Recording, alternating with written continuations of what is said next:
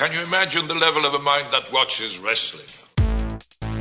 The audience wants to see action, adventure, wrestling, and plenty of it. Big men in tights, you know the drill. Rammer Slammer.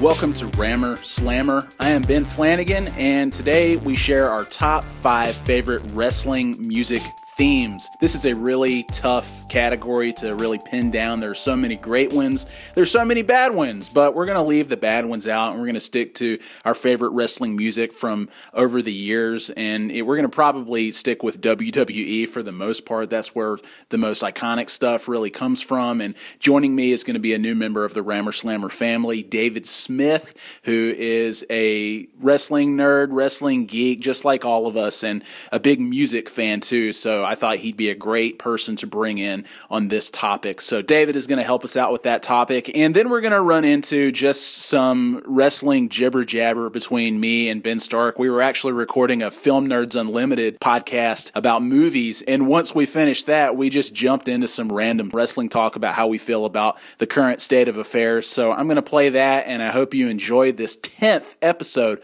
of Rammer Slammer. This is Ben Flanagan with Rammer Slammer, and I am joined by a newcomer to the Rammer Slammer family, our good friend David Smith, the great photographer, Alabama-based photographer, and somebody who writes for the website liveandgroove.com, among a few other things. He's been a podcaster for Mount Rushmore and has appeared on several other podcasts. It's all really good stuff. And David, you're a diehard wrestling fan. I've known that for a while, and I'm just glad to have you here. Well, thank you for having me, and you're right. I've been a wrestling fan since the beginning of 1990. I've always figured that's a really easy year to remember. I got into it January of that year, so it's a nice, round, even number. We talk to people on here about why they still love wrestling, especially in their adulthood. I mean, it's easy to understand why you in 1990 might have latched on to the product way back when you were a child, but it stuck with you over the years and you continue to love it. So why? Why do you love pro wrestling as an adult? That's honestly a good question. I've never thought about that, but it's one of the few things where I'm actually still a fan of. I mean, I'll still watch, professional sports and things like that, and I'll get into it and whatever. But for wrestling, it's just never gotten to the point where I just said, okay, I'm done with this. It's something that's always happening, always changing, always progressing, in the sense that it's very linear. There's no starting and stopping point. It just keeps going. So even if you do have, a period in your life where you might have gotten out of it a little bit, it just kept with me. And then I think a big part of it was that the Monday Night Wars and the Attitude Era happened right when I was in high school. And that was the perfect time to be a fan of that particular era. So it just, kind of re-energized me, because the period before that, I had gotten out of it a little bit. But once, say, 1996 rolled on into 2000, when I was in high school, it was nonstop, because that was really the peak of everything. Well, David, you don't strike me as a Roman Reigns fan necessarily, so I'm just curious, who do you like today? Which wrestlers, man or woman, WWE, NXT, New Japan, whatever you want to pick, which guys and gals are doing it for you these days?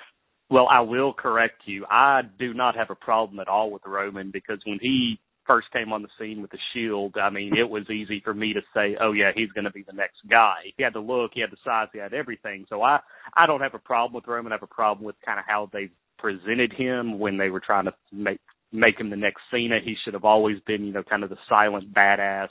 Yep.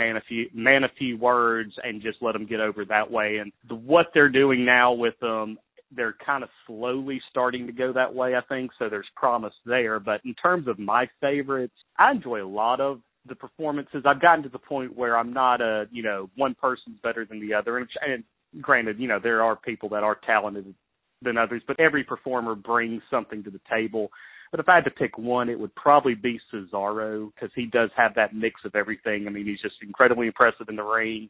Contrary to what some people might think, he does have, very good character and charisma.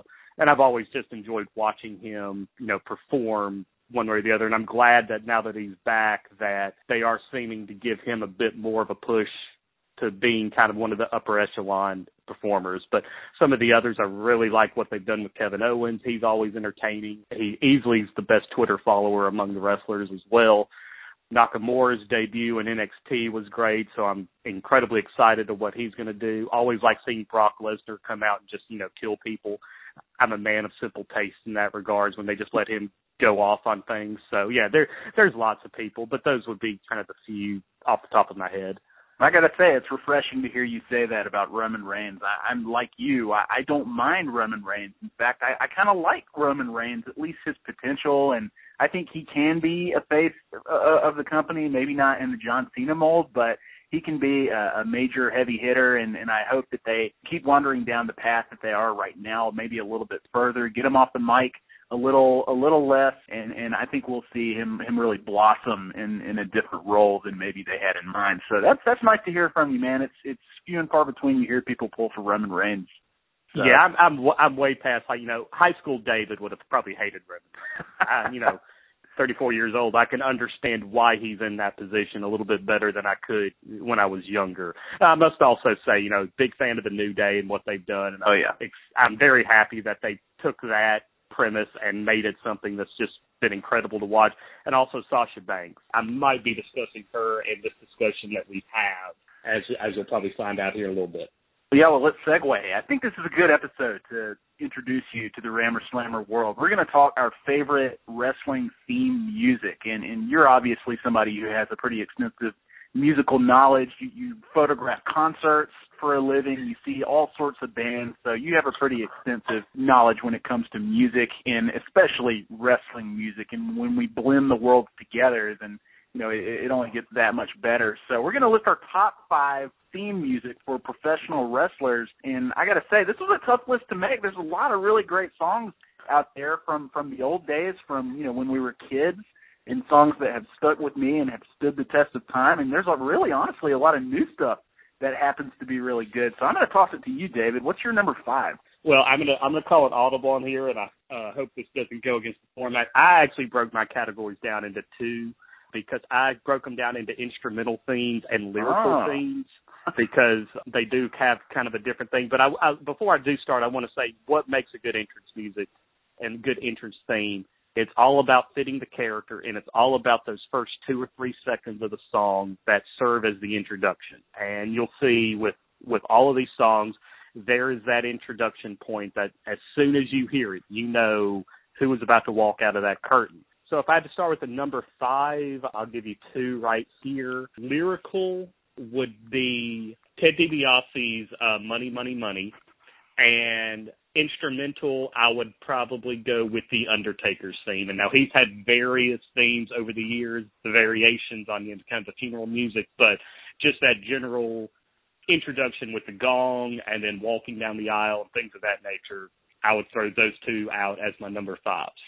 That's terrific. Great picks. I love the Ted DiBiase song. Ted DiBiase's laugh it just burned its way into my brain at a very young age. And going back and watching his promos from the olden days and watching him perform in the ring and walk out to that music, the swagger he had, truly amazing. A really great song, and it's a great pick. And obviously The Undertaker, really iconic stuff. My number 5 is a song, and I'm just gonna combine them. And it's one that caught me off guard recently. I went back and watched an old video of this guy's WWE debut back when WCW and WWE were about to collide. And this guy he made one of the most incredible debuts I've ever seen. Chris Jericho.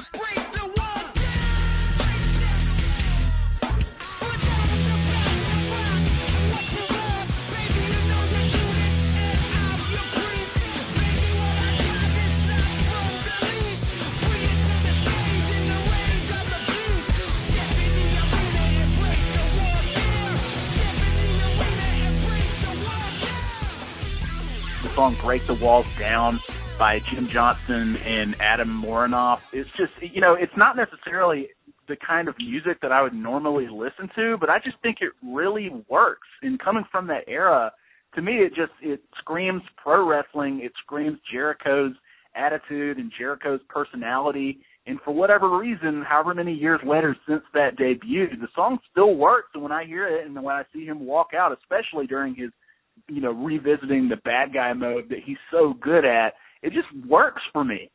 Oh, absolutely. And, You bring that one up. I remember way back when reading about, kind of the composition of that song. Jericho, of course, is a very big, heavy metal fan, hard rock fan, and he had suggested those themes for when they were composing the music. That Jim Johnston kind of told him, no, we're seeing this more as kind of like a Beastie Boys approach to things. And Jericho's like, well, that was kind of off the wall. But then when he heard it, it was like, yes, that fits. Let's go with that. Yeah. That theme is, lasted since '99. They have not modified that really at all. I love it, man. You're right. It kind of has the ad rock vibe to it, and it works. I don't know. What's your number 4? My number 4 instrumental would be Iron Man by the Road Warriors, because, again, this had an entrance point where, as this first riff of Iron Man back in the 80s, if you heard that, you knew in the next 10, 15 seconds, Hawk and Animal were running out of that curtain, running down the aisle, and beating the piss out of whoever was in the ring. So it was a great theme for them. And then my instrumental theme, I'm going to have to go with Ric Flair's theme, the theme from 2001. Great theme. I love it. Yeah, I don't know whether even at the ripe age of 31 to identify that music with the movie 2001 or Ric Flair. I can't decide which one it really belongs to.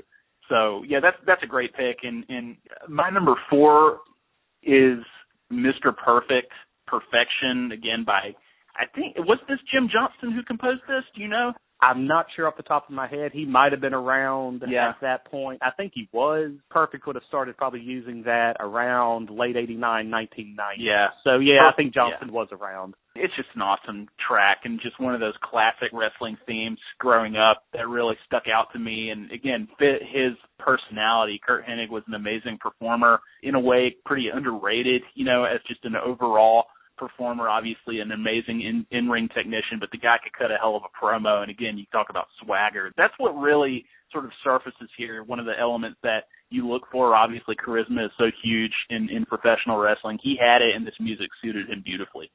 Yeah, great. I mean, yeah, that told you a lot about the character. Even if you did not know who was about to walk out the aisle, when you heard it, you're like, okay, this guy is elite. This guy is going to be top of the line. And then once you knew the Mr. Perfect character, you loved to hate hearing that music. He was one of the top bad guys when I first came into wrestling, so I've always had a special place in my heart for him and this music as well. Absolutely. What's your number 3? If you smell what the Rock is cooking.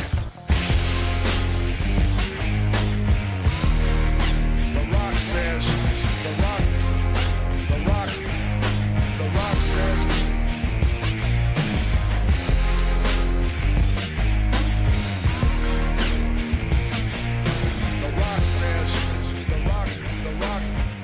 My number 3 would have to be on the instrumental side, even though it opens with a bit of vocals, would be the Rock's theme. And then lyrical, I'm going to have to go with DX's theme. Both of them from the Attitude Era, of course. I'm showing my age. But, again, the Rock's theme has that great introduction. If you smell The Rock's cooking, gets the crowd exploding every time they hear it, and then just goes into that great beat that it has. And the same with the DX's theme with the Are You Ready? It just gets the crowd ready, for lack of a better term, for that group to come out. And both were very fitting for the characters that they portrayed. Yeah, I honestly, I didn't love DX when back during their initial run. I was way more into Stone Cold and The Rock, and I understand you can be into all of them. That's kind of the way I look at WWE now. Like what you said earlier about Teenage David wouldn't have been into Roman Reigns, and you kind of have a clearer view of, how it all works. That's kind of how I feel about DX, even in retrospect now. But I agree. I heard the theme music recently, and it really worked for me, and it really popped, and I like it. I think that's a great pick. And my number 3, I'm going to reach back a little bit further, and this is sadly kind of a more obscure one that's harder to find, and it's one that people don't always identify with this guy, but it's Ricky Steamboat's second theme, as heard before and after his legendary match with Macho Man Randy Savage for the Intercontinental title. Yeah, I know what you're talking about. Yeah, so most people associate the theme that, the song that you hear during the starting lineups for the Chicago Bulls. That was it opening ceremony or something like that? No, I think it was called Sirius. Okay, yeah, so most people associate that with Ricky Steamboat, and that's fine, and that's a great track, but God almighty, I watched WrestleMania 3 a couple times within the last year, and this music just kills, man. It is so badass. It suits Ricky the Dragon Steamboat so well. This is a guy I just always thought should have been a top guy for years. He had everything. He had the in-ring stuff. He had the charisma, had the look. He was so likable as a good guy, and this music just suited him perfectly. So, yeah, that's my number 3.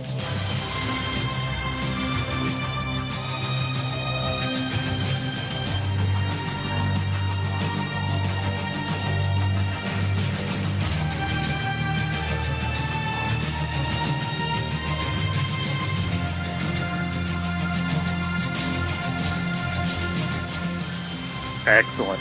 Yeah, love Steamboat. Yeah, I can't argue with that at all. Okay, what's your number 2? Okay, number 2, again, is going, these are kind of pairing up, and I can't say I like either of these groups or performers, but they match well. Instrumental would be the NWO's theme, and lyrical would be Real American. Hulk Hogan, of course, used it. Barry Windham and Mike Rotunda used it before him, but again, going on the theme of what I had, both have those opening bits to let you know, hey, here's who's coming. You know, the guitar riff for the NWO theme, the guitar riff for Real American. Both iconic pieces of music used by some of the biggest stars ever in wrestling. You don't even have to be a fan of the people that used them to understand what good themes these were. Really, really good picks. And I like your criteria in terms of, like, the opening moments of the song and the reaction. That it's just like this. It's like a Pavlovian dog reaction. Exactly. Out of fans, they just know and go nuts when they hear certain music, and we may get into some other songs that do that better than anything. But those are great picks. My number 2 is a current theme. It's the Bray Wyatt theme, "Live in Fear" by Mark Crozer. And again, like what's so great about wrestling is, like, it exposes you to different kind of music, you know, different kind of people, personalities, different shades of storytelling, but also different theme music. And I wouldn't necessarily listen to music like this, you know, normally, but this song is just really haunting and beautiful and really suits this character and the potential of this character more than anything. I think they've realized it to an extent. But this guy has the best entrance on the roster right now. I know that there are plenty of Undertaker folks out there who would have, you know, take issue with that. But I'm talking about full-timers. This music is awesome. I've been in the house, and I know you have too, probably, when Bray Wyatt and the Wyatt family have made their entrance. When the house lights go down and the cell phone lights go up and they just saunter down to the ring, it is really awesome. And it's something that I always look forward to when I go to a show. Yeah, they could have gone, you know, very heavy with his theme, but I think the story I remember reading is, you know, Bray Wyatt actually found this piece of music and told him, this is the song I want. This is, you know, this is the character right here. And they were able to get the rights to it, and the band actually performed it live at WrestleMania 30 for him, and that was, you know, that was a good touch to the character as well. But yeah, again, I mean, just that slow, haunting, ominous sound of it, very, you know, it doesn't really sound threatening, but there's just that sinister undertone to it that makes it perfect for him. Yeah, just totally theatrical, and that's what that moment during the entrance really gets about pro wrestling. The theatrics of it, the storytelling of just an entrance alone tells you so much about the character. And yeah, I mean, if that is in fact true about Bray Wyatt handpicking that song, wow, like that's just a really great creative choice. And like you said, the live performance of it's really good too, so people should check that out. So your number 1 wrestling song, wrestling theme, lyric, instrumental, what is it? Again, cheating a bit. 2 instrumentals and 1 lyrical. One's a honorable mention because it needs to be mentioned. It's Randy Savage's "Pomp and Circumstance," which again, like very similar to Mr. Perfect, just absolutely fit his character. You knew immediately that you first knew the song because it was the graduation song, but then you knew it was Randy Savage's song, and it just, you know, fit the Macho Man character perfectly. But the 2 main ones here, lyrical, Bad Street USA by the Freebirds for the historical aspect of the song, which wasn't their original. Of course, they came out to Freebird by Leonard Skinner. But Bad Street USA has always been my favorite, you know, just lyrical wrestling song. Michael Hayes is actually singing it. It's just a great piece of mid-1980s wrestling right there. and then the instrumental theme is Steve Austin's theme.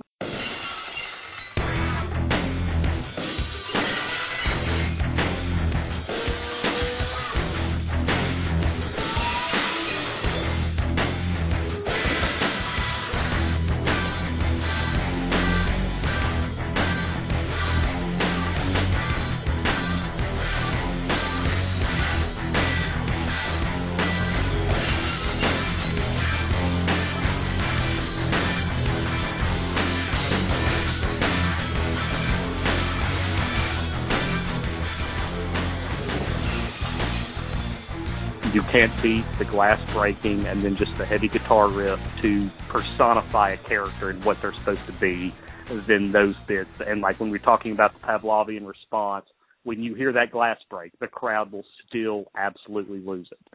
And that's a good theme right there. Yeah, we saw them lose it at WrestleMania 32 when he comes out there with his fellow legends, Shawn Michaels and Mick Foley, obviously. I thought that was a really fun moment. I know that there are some smarky fans who have kind of derided it, and you know, I kind of agree to an extent that Steve Austin deserved his own segment. In a way, he was kind of above that segment, and especially when he, you know, was from Texas, they're in Texas, and me as a huge Steve Austin mark, I kind of wish that he had gotten it, but when I heard that music, I was so jacked, and when, you know, I never thought I was going to see a stunner again in the ring, and when he went in there and, you know, stunned those guys, those current roster guys, I just slipped back into 1998, man, and yeah, I wish I could have been in a house when that music went off. It's funny you bring that up because you would probably agree Rusev and Xavier Woods took probably the two of the best stunners you've seen, correct? Okay, I was listening to Austin's podcast this week. He had Enzo and Big Cass on. He's had them on for 2 episodes back-to-back, and on the second one, they were talking about that. They're talking about, you know, Austin's performance at WrestleMania, and he brought up how good Rusev took the stunner, and then Enzo and Cass were laughing. They're like, yeah, that's because we had stunner classes at the Performance Center. Like, they had literal, like, sessions where everyone just practiced taking stunners for fun, and that's why Rusev and Xavier Woods had, like, 2 of the best stunner reactions people have ever seen. Yeah, I doubt Donald Trump teaches that class. Exactly. Didn't sell it very well, but those guys killed it. Yeah. Okay, my number one here is simple. I hope this is, I think it's a little underrated, but for whatever reason, it just kills me every time. It's just the Roddy Piper bagpipe.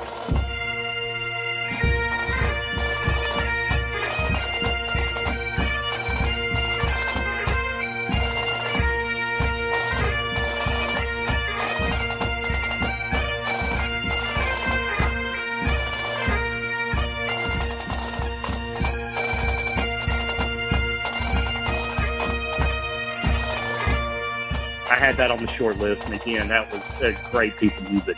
Oh man, like it just again suits the character so well, and it's just to me the ultimate go into battle music for, you know, that sets up a great story in the ring, and he's just such a great, you know, he's so great on the mic, but he is such a good nonverbal storyteller too. The guy has a great face, and he just has a great instinct for acting and performing, and the music just suits him so well, and he has the best face when he's walking or running down to the ring. And to be honest with you, my favorite use of this music and my favorite Roddy Piper entrance was when he wasn't wrestling. It's when he was special guest referee at WrestleMania 10 for Bret Hart versus Yokozuna in that main event. I just remember when he comes out there, they announce that he's the special guest referee, and that music hits.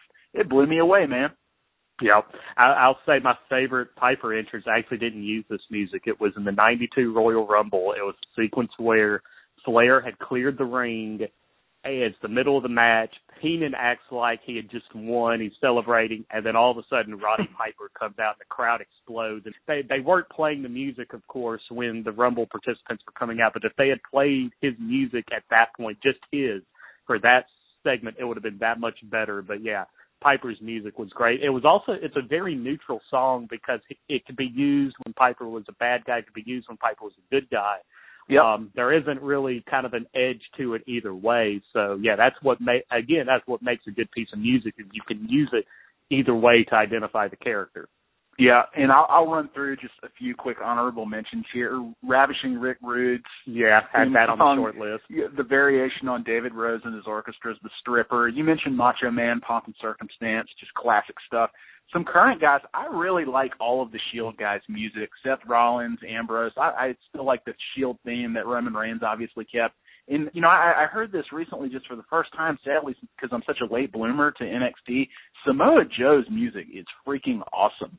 Yeah, it's basically, Trouble's on its way. Yeah, it's perfect for his character. I like Brock's music. Brock Lesnar's music, again, is that opening bit to let you know, oh, Lord, Brock's about to come out and just, throw people around. Great picks, man. This was a tough list to make, and I'm always impressed. There's some not-so-great music out there for sure that they churn out, and some that is kind of like nails on a chalkboard to me. But, more often than not, I really look forward to the entrances of these men and women, and I can't wait to hear the variations that they, put on these NXT performers if they graduate. Like Enzo and Cass, I think, have great music. Kevin Owens has really cool music. Those opening notes get me going.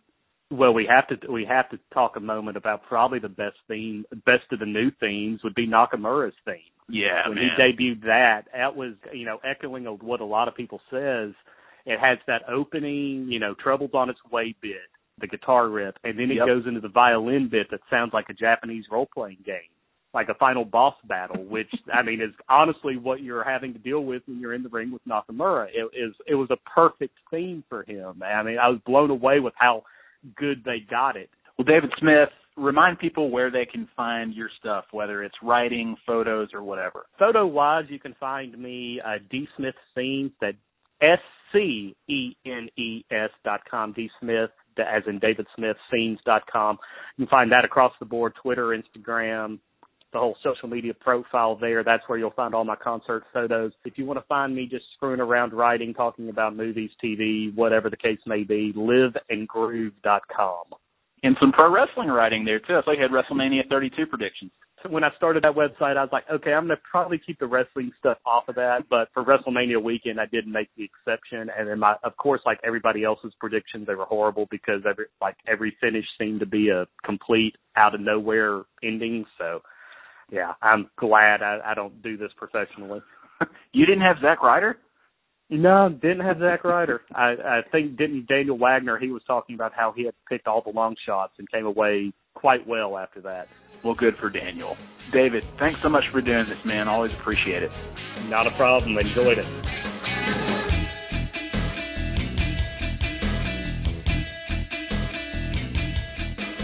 Yeah, I can't not think of Batman versus Superman, but Zack Snyder is probably the better specific example as Roman Reigns. It's just such a great parallel.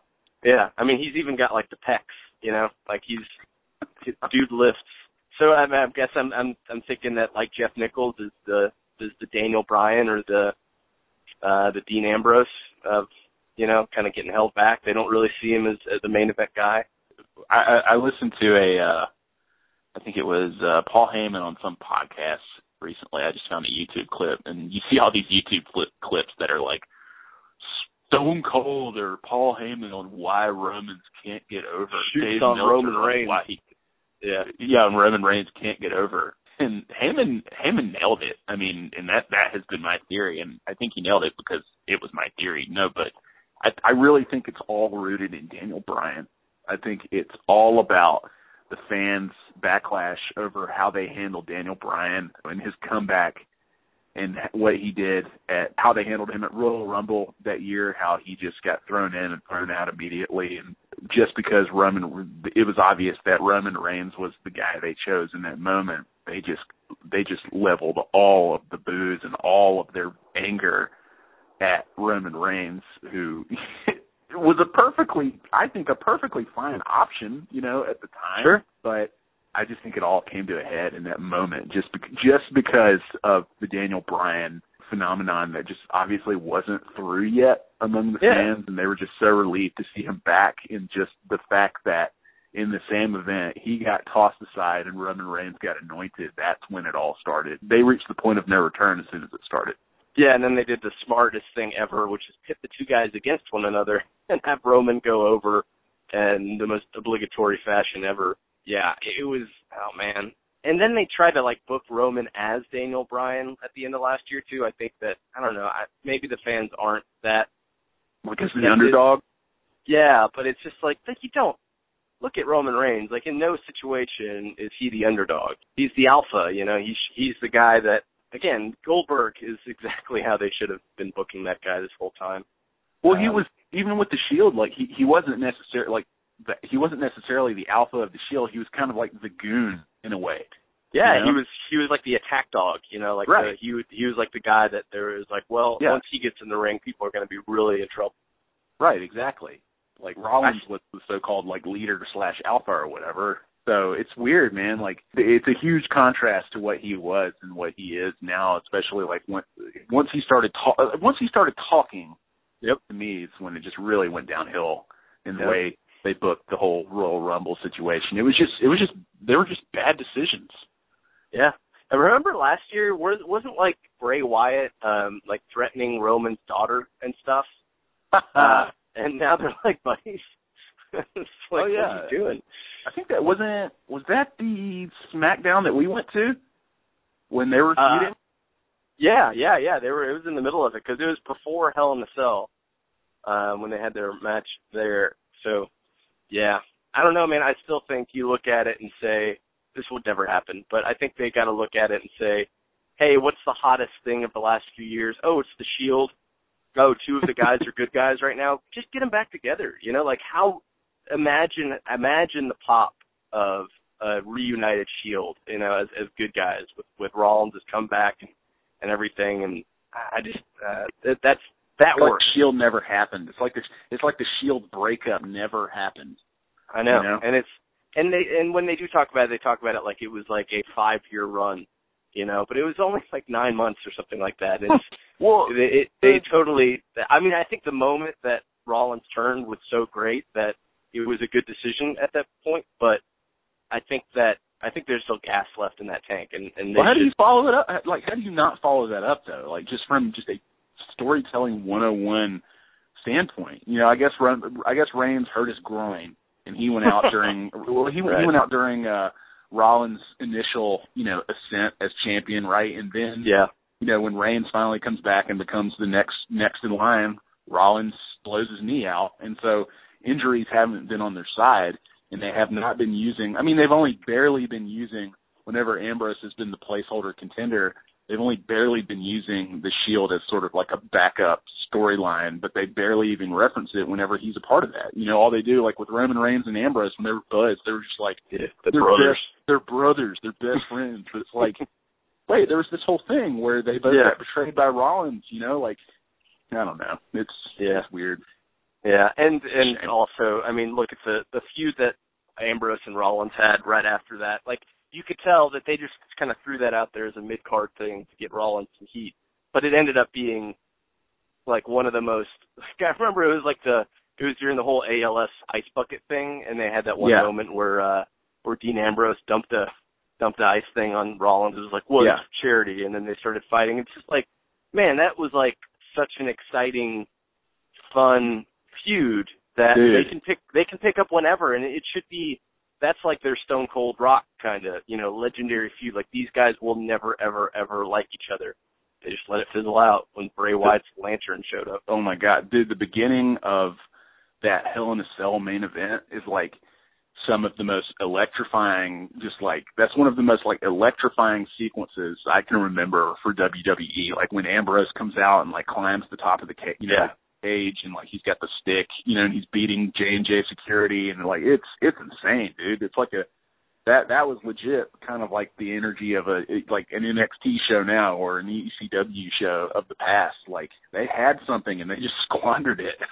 Well, like, I feel like that match is a great picture of Ambrose's situation across the board. You know, of like super hot out of the gate, very exciting, everybody's into it, and then it just. It's like the Brock match, you know, like nobody's even talking about that now.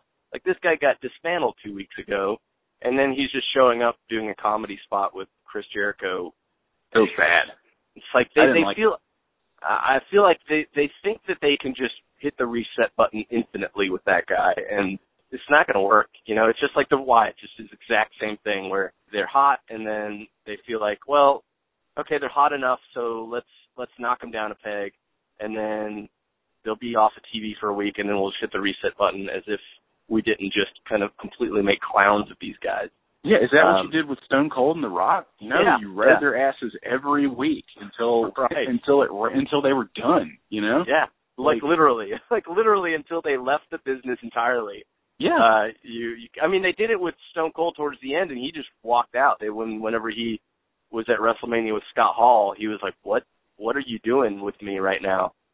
He just kind of walked out. So I think that is honestly, if Ambrose had some guts, I think what you described him as a few weeks ago on our WrestleMania thing was totally accurate. As I think he's just the guy. He's happy to be there, you know, and he'll do whatever for the show. And I feel like that what he probably needs to do, like, look, man, you've got options. Lucha Underground exists and New Japan exists. It's not the money. It's not the same amount of money, but look, just stand up for yourself and say, no, that's a bad decision for my character. I think that there's probably a weird dynamic now in that they call up so many young guys from the independents and the NXT, and they finally get their big shot in WWE. And so I'm guessing that a lot of those guys have the attitude of, I finally made it. I can't screw this up. I'll do whatever they tell me to do, you know? Yeah. And they're all just young guys who don't have enough confidence yet to assume creative control of themselves or their character. And there's only like a handful of guys who have that maybe have that kind of attitude. But as far as I can tell, that's just not the case. You don't hear about the backstage rumblings of, you know, like you did, Stone Cold's pissed off about his character and he, you know, does this or that. You just hear everybody loves Vince and everybody's going to do it Vince and Triple H say. Yep. Like, how's that working out for Tyler Breeze? Oh man, he's done. Like, it's over. Like, I promise you, he will be on Lucha Underground next season. Like I can just go ahead and write it in now. I think Apollo Crews is probably going to end up being the same. Yeah, dude, and that is. I mean, Tyler Breeze he's super talented, but yeah, I think you could kind of look at him and see that he's not. WWE is not the best place for him at the end of the day. He's a Ring of Honor, you know, New Japan Junior kind of guy. Look at Rusev.